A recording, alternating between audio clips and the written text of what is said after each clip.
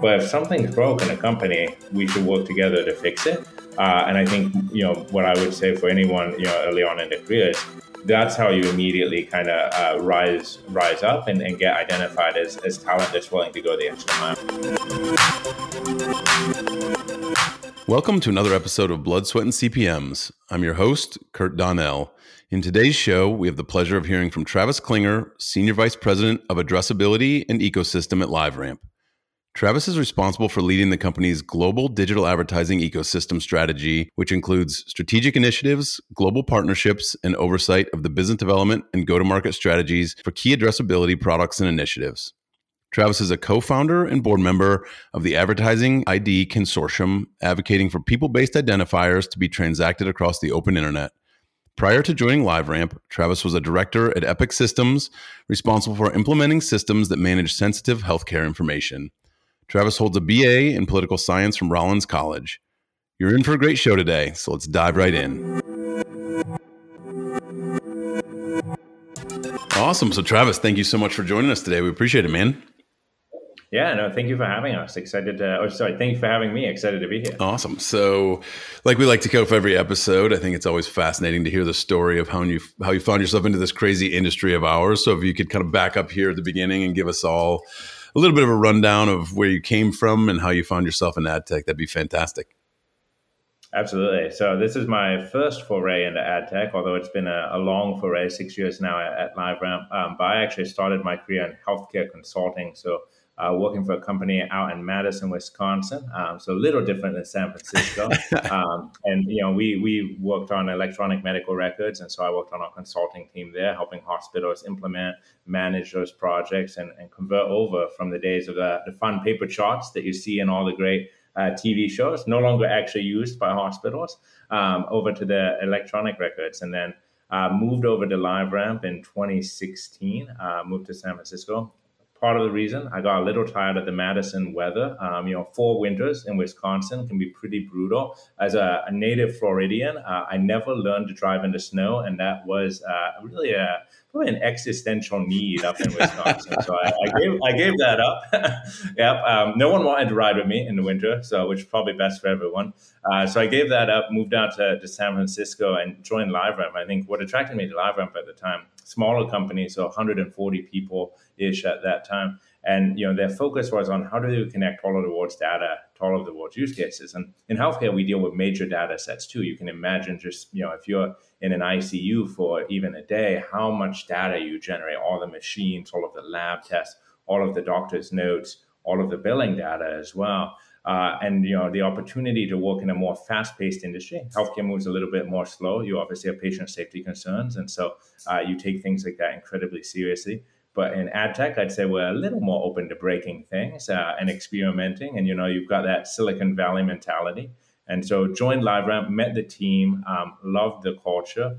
And I've been here now 6 years and counting. That's amazing. I'm from Ohio originally, so I feel your pain on the weather. I will say I think I had the best cheese curds of my entire life in Madison, Wisconsin. It was an absolute treat there. And I think we share the move into ad tech. I actually was here and then left and came back because of that fast moving nature. And like you said, the willingness to sort of break things, I think is fascinating and interesting, and the fact that it changes every 6 months, it keeps you on your toes a little bit. And something like healthcare, I could see getting a little stale at times, and the fast moving nature is fun. And certainly LiveRamp has been doing that. You mentioned you started at 140 people. I think you said you're now up to about 1,200 when we were doing the prep time. Pretty crazy changes for the company. And then obviously as privacy and various other elements have come to the forefront, you guys have developed a ton of products. Maybe run the audience through some of the things that you guys are now offering. Yeah, absolutely. So I think, when I joined LiveRamp, we were known as the data onboarding business, right? So we took your CRM data and we connected that to third-party cookies and social media platforms. And we were just at that time really expanding our mobile ID graph. That was the core thing in 2016. We were connecting into mobile IDs. And I think our core mission hasn't changed a ton because it was never really data onboarding to start with. I think that's the business that we thrived in at the beginning. But our mission was actually always, how do you take all of the world's data to all of the world's use cases? And what we've done is, of course, data onboarding was a key part of that. And that was a great place to start. But now we've expanded so much on that with the same core mission. So now we've looked at all of the channels that we can connect to. So connected TV is an example, addressable TV. We've looked at how we can enable data to be used more in the platform. If you go back to 2016, you were looking at, a marketer brought their segments. So you had a retailer and they would bring their 2,500 segments. They would have like July 4th barbecue intenders. Well, now we see marketers taking that July 4th barbecue intender segment and they go to the CPG brand and they say, okay, let's merge this with your data and let's show you what the transactions, like maybe those folks end up buying a lot of a particular CPG's barbecue sauce, and how do you drive them to buy a more premium one or maybe a new one that you want to market out and say, hey, this 4th of July, you really should try this sauce on your barbecue. So we see a lot more of that data collaboration. So our primary product today is our LiveRamp Safe Haven. And Safe Haven is our platform where you can build segments, you can collaborate with your data. And importantly, you can measure. I think a big change we've also seen is a shift of marketers in how they use data is, can I measure with it? If I buy an impression, did it actually drive? Did I buy more of that barbecue sauce? Or was I always going to buy that? And we did a control group and maybe the ad didn't drive more. So how do you prove the ROAS and prove your investment? And I think that became a really big deal about 2 years ago. As we entered COVID, we actually saw a lot of marketers come to us and say, hey, we actually need to buy and upsell into your measurement products. We need to do more with you because we're getting pressure with the recession that we faced in the first couple of quarters of COVID, of how do we make sure that every dollar we spent is measurable and addressable.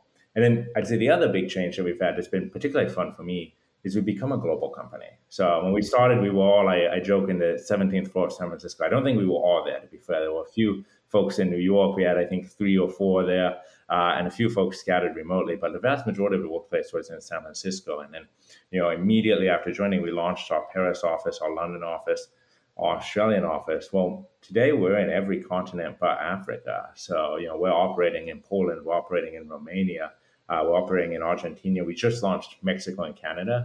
I think they always give us, our colleagues, our customers always give us a hard time of like why those two were very recent since they're so close. Yeah. Why do Japan before those? But we're excited to be in those markets and in the APAC market. I think that's been a journey for us too. As we've grown as a company, we've become a global company. We have employees in most of those markets, in all of those continents. And so you've learned, how do you expand your culture and how do you also regionalize your culture and get used to your product being a global offering available everywhere, but also with the regional and regulatory nuances that each new market presents.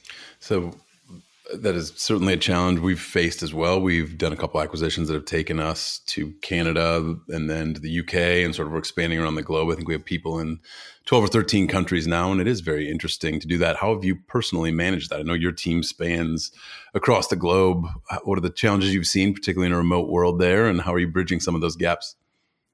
Yeah, absolutely. Well, I think United really loves me, so they're a big fan. So I lots of frequent flyer miles racked up over the years. So I think part of it is, spending time with those teams, getting to meet the clients. One of the things is every market we built, I've made sure I've met publishers and marketers in that market. I think it's important that you hear from the clients on the ground. I think it's important that then you bring that info back. You can feed that into the product team. One of the things we also really focused on is we are one global product with all of these regions. So we've kept the product standard. So, my focus is on addressability. Our addressability products work the same in Canada as they work in Argentina, as they work in the UK. And then you make them nimble where they can adapt to the regulatory needs. So in the UK, we check for the TCF string before we run any of our code on page.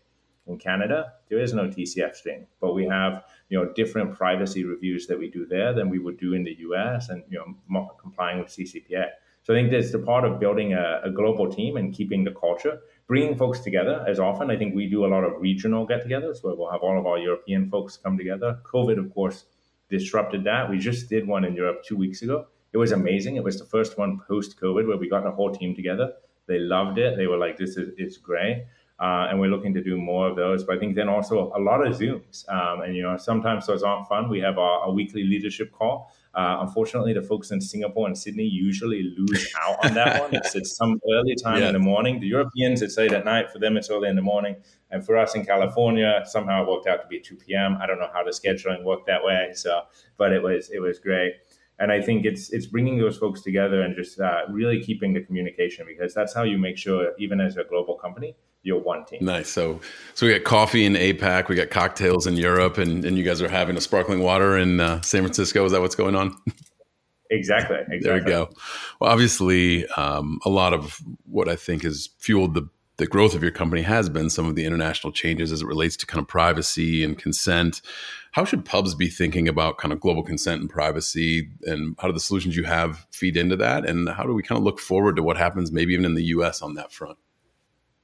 So I think we fundamentally believe at the core of everything we do should be consumer trust. I think, our view is a lot of the changes we've seen over the past year, and to your point, there's been a ton, right? We have the whole acronyms of CCPA, GDPR, Australian one that's coming up. Then you've got in the US, you've got Apple's ATT, you've got ITP, sorry. And then you've got ETP as well. So the browser changes. And so you've seen these regulatory changes. You've seen also these browser changes that have happened here. And I think what you're seeing is now both of those are aimed at restoring the trust in the consumer, right? So regulators said, hey, advertisers and publishers, you're using consumer data, and all these companies, this advertising and MarTech in the middle, you're not explaining to the consumer what it is. What do these 300 cookies that consumer have? What do they do for the consumer? So I think, that was the spirit of GDPR. Now, do I think in reality having a CMP that pops up and gives you the option to opt out of 300 different and set your special purposes for your 300 different cookies helps the average user? I don't know. I think the average user probably does not know the difference between a Xandr and a Trade Desk and a LiveRamp in that CMP. And they just click accept all, or they click the new reject all button that just came out recently. And I think the same on the browser side. I think, the browsers had probably a good intent, right? They said, hey, we want to respect privacy. For the longest time, my apartment in San Francisco had a billboard right outside of it from Apple saying, Safari protects your privacy. And I was like, this is kind of ironic that it's right here. And I think Safari and Firefox really wanted to do that, and certainly Microsoft as well. Did they go about it in the best way? Probably not. I think, but then to your question of, okay, so we've had all these changes. What do publishers do about it? And I think, what our encouragement is, it starts at trust. If we can restore consumer trust, we can leapfrog ahead of these changes, right? Because otherwise, we're always just going to be chasing the regulations, chasing the next browser move.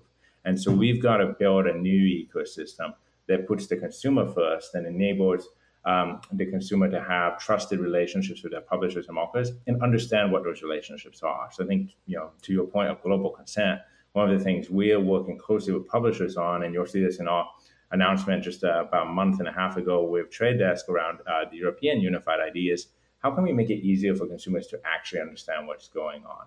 How do we give them clear language on this? So this is something we've talked to a lot of pubs on. It's like, can you make your privacy policy simpler? Can you make the language around how you use the data easier to understand? I think we're seeing publishers come up with some pretty clever ideas. We've talked to one pub who's actually going to put a video up there explaining, hey, you share your data and in exchange you get all this free content. And then, from the technical side, we've worked on rolling out a suite of solutions around addressability for this that put pubs in control. I think one of the exciting things for pubs in all of this change is they get back in control of their identity addressability. For a while, you saw this power move over to the marketer side and the DSPs. I think there's a swing of that power back to the publishers now. And the publishers are able to connect and control their identity, right? Because they have the logins, they have the authentications. And so do they only want to do direct deals? Great, we power that. Do they only want to do private marketplace? Okay, we can do that as well. Do they want to do open exchange? Okay, we can do that. And it's probably for each pub some combination of those levels, right? And like changing those over time. So, I think it's a suite of those solutions, but then leaning into that core idea of consumer trust and getting publishers to embrace that. And marketers too. I think the trust is on both sides. I think marketers have just as much a trust issue as publishers do. And as they look at their CRMs, they should be focused on how do they clearly explain the value exchange they're offering as well. So a lot to unpack in what you said. I do think a lot of the consent things have just become a prettiest button contest of who can get the accept all button in the right place so people just click it. Part of me completely agrees with you that we really need to explain the value exchange of advertising and a certain amount of data for content. I mean, you wouldn't expect the newspaper to just show up for free at your house. and yet everybody thinks the internet should be free with no ads and everything. And so there is that element. I do have, I don't know if it's the cynic in me of no matter how well we explain things to people, half the people or the vast majority will say, I don't care, and just click the button and move on. And there'll be some portion of people that just says, I want all the privacy in the world. So I don't know, no matter how many videos and things we do to explain to people if they will care, or even if the regulators frankly understand the entire thing. But we've got to get to some sort of change here. I mean, I guess what's your take on really when cookies are going to go away and what pubs need to be thinking about there on that front? Obviously, Google has said it's going to be next year at some point in time. I'm hesitant to believe it happens exactly at the beginning of 2023, but what's the internal thinking at LiveRamp? Yeah, I think we, are also probably not convinced it will definitively happen next year. I think, they've talked about, hey, third quarter, you look at, I would say every morning I do refresh that Privacy Sandbox website because that's how Google sends out their announcements. So I make sure I don't miss anything there. I think it happens sometime in the next, 12 to 18 months. I think 2023 is likely, probably closer to the end of 2023. Than the beginning of that. But I do think it is on the horizon. My advice when I talk to pubs is, does it really matter? You have to plan for the earliest date it could happen, right? So if someone said, hey, a major change could happen on this day, you have to plan for that. So you're planning for the earliest date it could happen according to Privacy Sandbox. And then the question to me is, why not go ahead and remove that dependency? So I remember, almost 3 years ago now, in May of 2019, when the first Chrome announcement came out, and it didn't even talk about removing the cookies, but everyone thought it might, and then they ended up announcing that 6 months later. One of the moments we had as a company is we said, okay, we've been preparing for 6 months for them to announce cookies were going away. Now that it didn't get announced, let's go ahead and remove that dependency. So we didn't stop ATS, we doubled down on it and we accelerated it. I think publishers should do the same, and marketers as well, for that matter. Now's the time to transition. And then you use the cookie as long as it lasts. It's like it's the cherry on top of the ice cream sundae. Like, keep it as long as you can, but go ahead and remove that dependency so that way, when the cookie does go away, it's not a catastrophic event for your business. You had talked about, publishers getting a little more control here, and specifically the pubs that really do have good first-party data and authenticated traffic. How do pubs scale their authenticated traffic? What are some suggestions, I guess, you would have for folks to build up the value of their audience in terms of the data they are able to harness and put them back in the driver's seat? Because it has been a very marketer-driven world for quite some time. Absolutely. I think first we have to have pubs expand their thinking of what authenticated means. So I think a lot of folks like authenticated means I go and I log into your site, once a week, once a day. But I think that is certainly authentication at its core, but it's so much more than that. It can be an email newsletter. Some of the big success we've seen with publishers is they start an email newsletter. And then what you do is you put 3 sentences of the article in, and then the user clicks through, and the user passes their email address to the site and authenticates. We talked with a weather publisher recently about doing text message alerting, because if I want to know the weather, it's pretty commoditized news. Like, I can Google it. It's going to appear right there on my search page, and I've got a pretty good understanding of it. Or I just jump to the weather app in my iPhone or my other device of choice.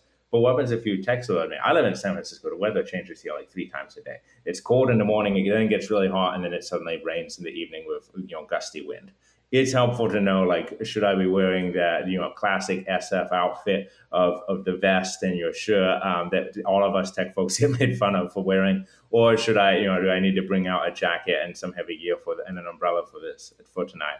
And so I think pubs should be thinking about, how do I diversify all those interactions with the consumer? Because also each of those makes me more loyal to that publisher. If I'm reading your newsletter every day, I'm going to spend more time on your site. So an interesting metric we saw is we were talking about a publisher. They have about 32% of their users authenticate. But that 32% represents 54% of their traffic on their site. Those users are spending almost double the amount of time as a non-logged in user. So I think we often talk about, 100% of folks won't authenticate. That's probably true. Yeah. Like, there's going to be a few lucky websites like Financial Times over in the UK who are going to get 100% logins and still charge, a lot of money each month to pay for the content. But most folks aren't going to be like that. But if they can get 20, 25, 30%, and it ends up representing 50% of your traffic, you've now got 50% of your CPMs selling for a premium. Because the other thing we don't talk about is, today authenticated CPMs sell for roughly the same as cookie CPMs. So you have an opportunity on Firefox, Safari, and Edge to massively increase those CPMs. But in the future, as the authenticated inventory declines, those prices are going to raise. And so publishers will have an even bigger gap between authenticated and unauthenticated inventory prices. Yeah, for sure. I mean, you're making a very good point here. I think the authenticated identity is a piece of the toolbox. How do you think it fits into the overall toolbox that publishers should be using as it relates to selling to audiences most efficiently? Are there other ideas that you have there? Yeah, so I think it's not a silver bullet by any means. I think one of the things pubs should look at is how do you take your authenticated audiences and pair it with contextual to extend it out. So hey, this authenticated audience happens to also overlay with all these contextual elements. Okay, let me extend that out. How does it look with your first party data? So maybe we have an authenticated audience that a bank sends over, and they're like, these are travel credit card reward members. Well, that's probably going to have a high overlap with your first party data and your DMP across travel site, your travel pages on your site. Could you then expand it and say, here's all of your lookalike customers as well?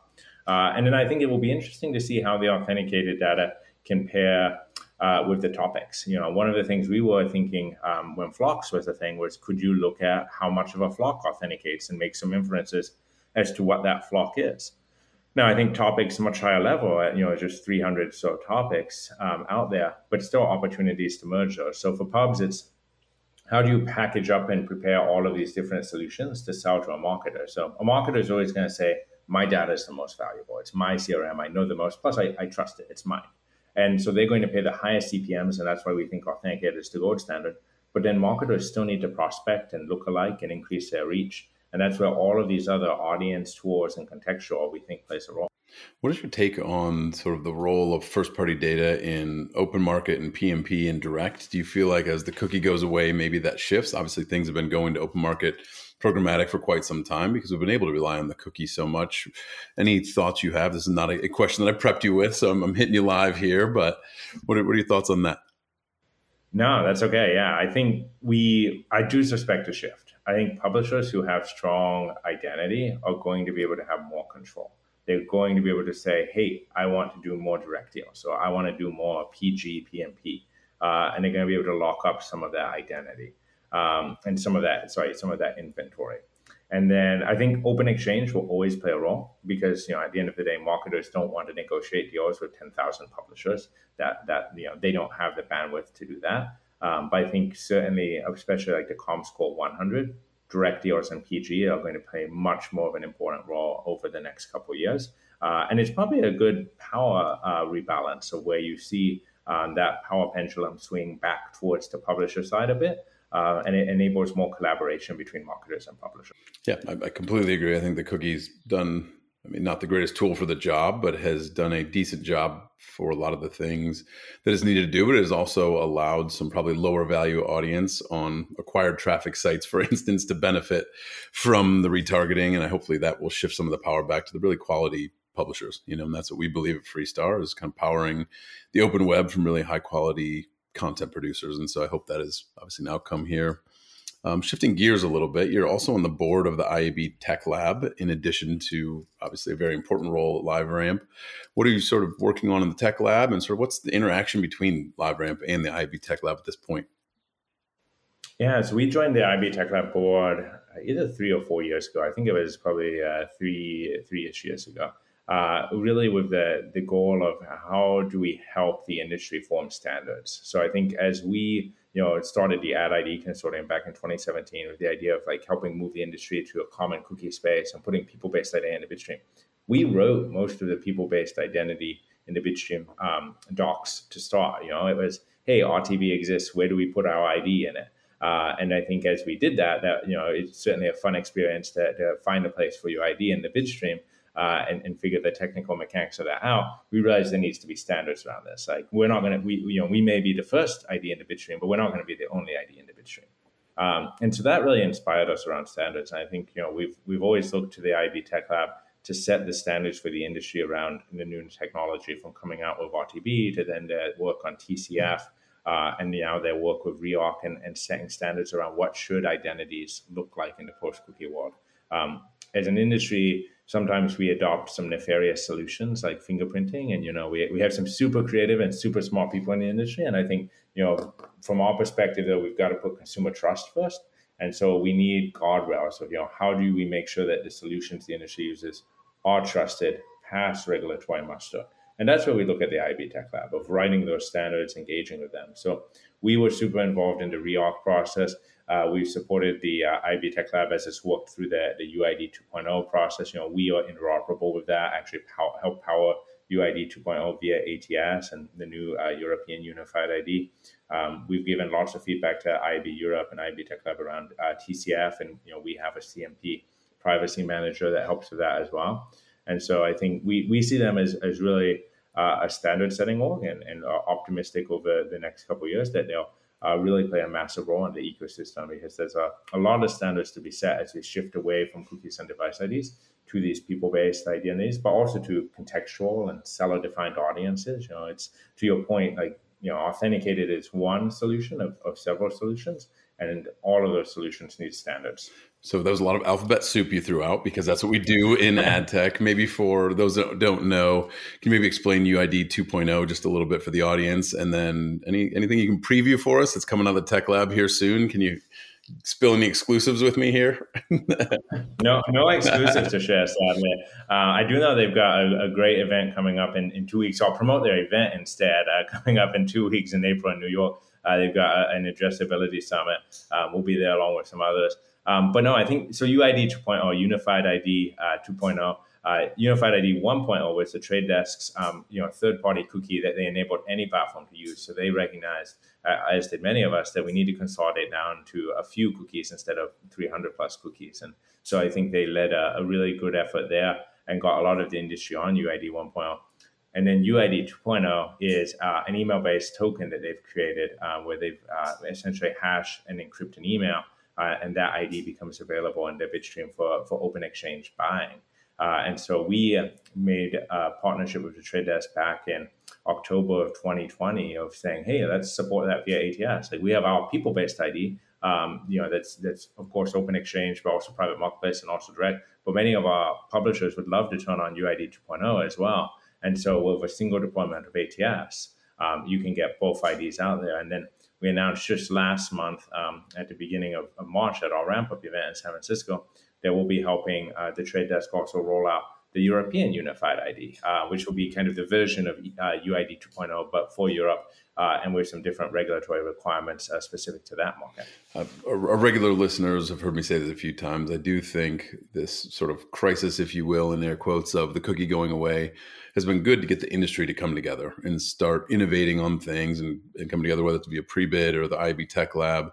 It's brought some people into the same room that I think are what we need to really push things forward. And, appreciate certainly LiveRamp leaning in on that, Trade Desk leading the way in a lot of ways. And it's been fun to see. I hope you've seen that same thing. And not that people were not collaborative before, but it's kind of pushed us to have to find a solution together, which I think is just great for the industry overall.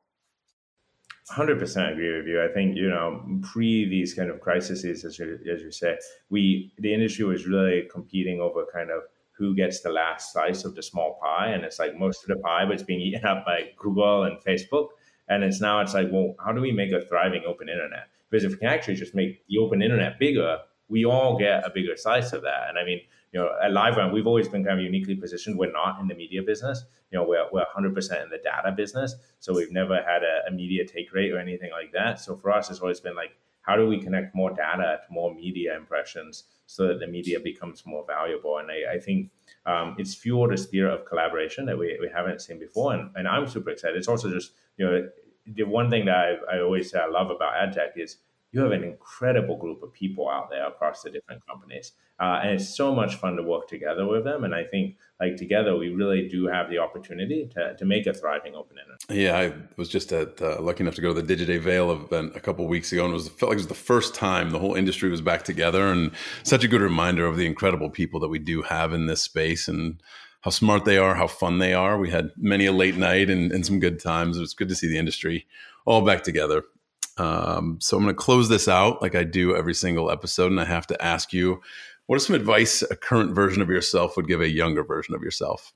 Yeah, so you previewed this question to me in the prep call, and I've been thinking, it's in the back of my mind the whole time. I really think it would be take on any challenge that's offered. I think as I look, throughout my career, I've had some pretty cool opportunities presented to me, and they've been because of a willingness to, if there's been a problem, to tackle that problem, even if it's outside the scope of your role. I started in a very different role in LiveRamp than I'm in today. I've bounced around a bit within the company, as many folks do in growth stage companies. But kind of what drove that journey was always, we have this problem. Hey, we need someone to create this consortium around putting people-based data in the bitstream. Hey, we need to, do a research project on the third-party cookie and build a strategy around that. And those projects and really develop your capabilities, one, to lead organizations, but two, to become trusted within an organization. And I think that's if I were to look back and give one piece of advice, I would say do even more of that. And in any way you see something broke, see if you can fix it or coordinate a group to fix it, without stepping on folks' toes, of course. But if something's broke in a company, we should work together to fix it. And I think, what I would say for anyone, early on in their careers, that's how you immediately kind of rise up and get identified as talent that's willing to go the extra mile. I think that is fantastic advice. I always say that curiosity is one of the best things, and the willingness to go attack things and be solution oriented is going to carry you so far in your career. And I think that's just such good advice. Travis, thank you so much for joining us today. I really appreciate the insight and, frankly, what you guys are helping do to push the industry forward here. Very grateful for it, man. No, thank you so much for having me. This was a great conversation. Thank you again to our special guest, Travis Klinger, for taking the time today to chat with us. And thank you to our listeners for tuning in. If you have a spare moment, please check us out on Google Play, iTunes, Spotify, or your listening platform of choice. Please leave us a review and subscribe to make sure you never miss an episode. For feedback or suggestions for guests, you can reach us at podcast@freestar.com. Special thanks to Matt Hainline for our music and our marketing team for helping with editing, production, and making sure people know this pod exists. Until next time.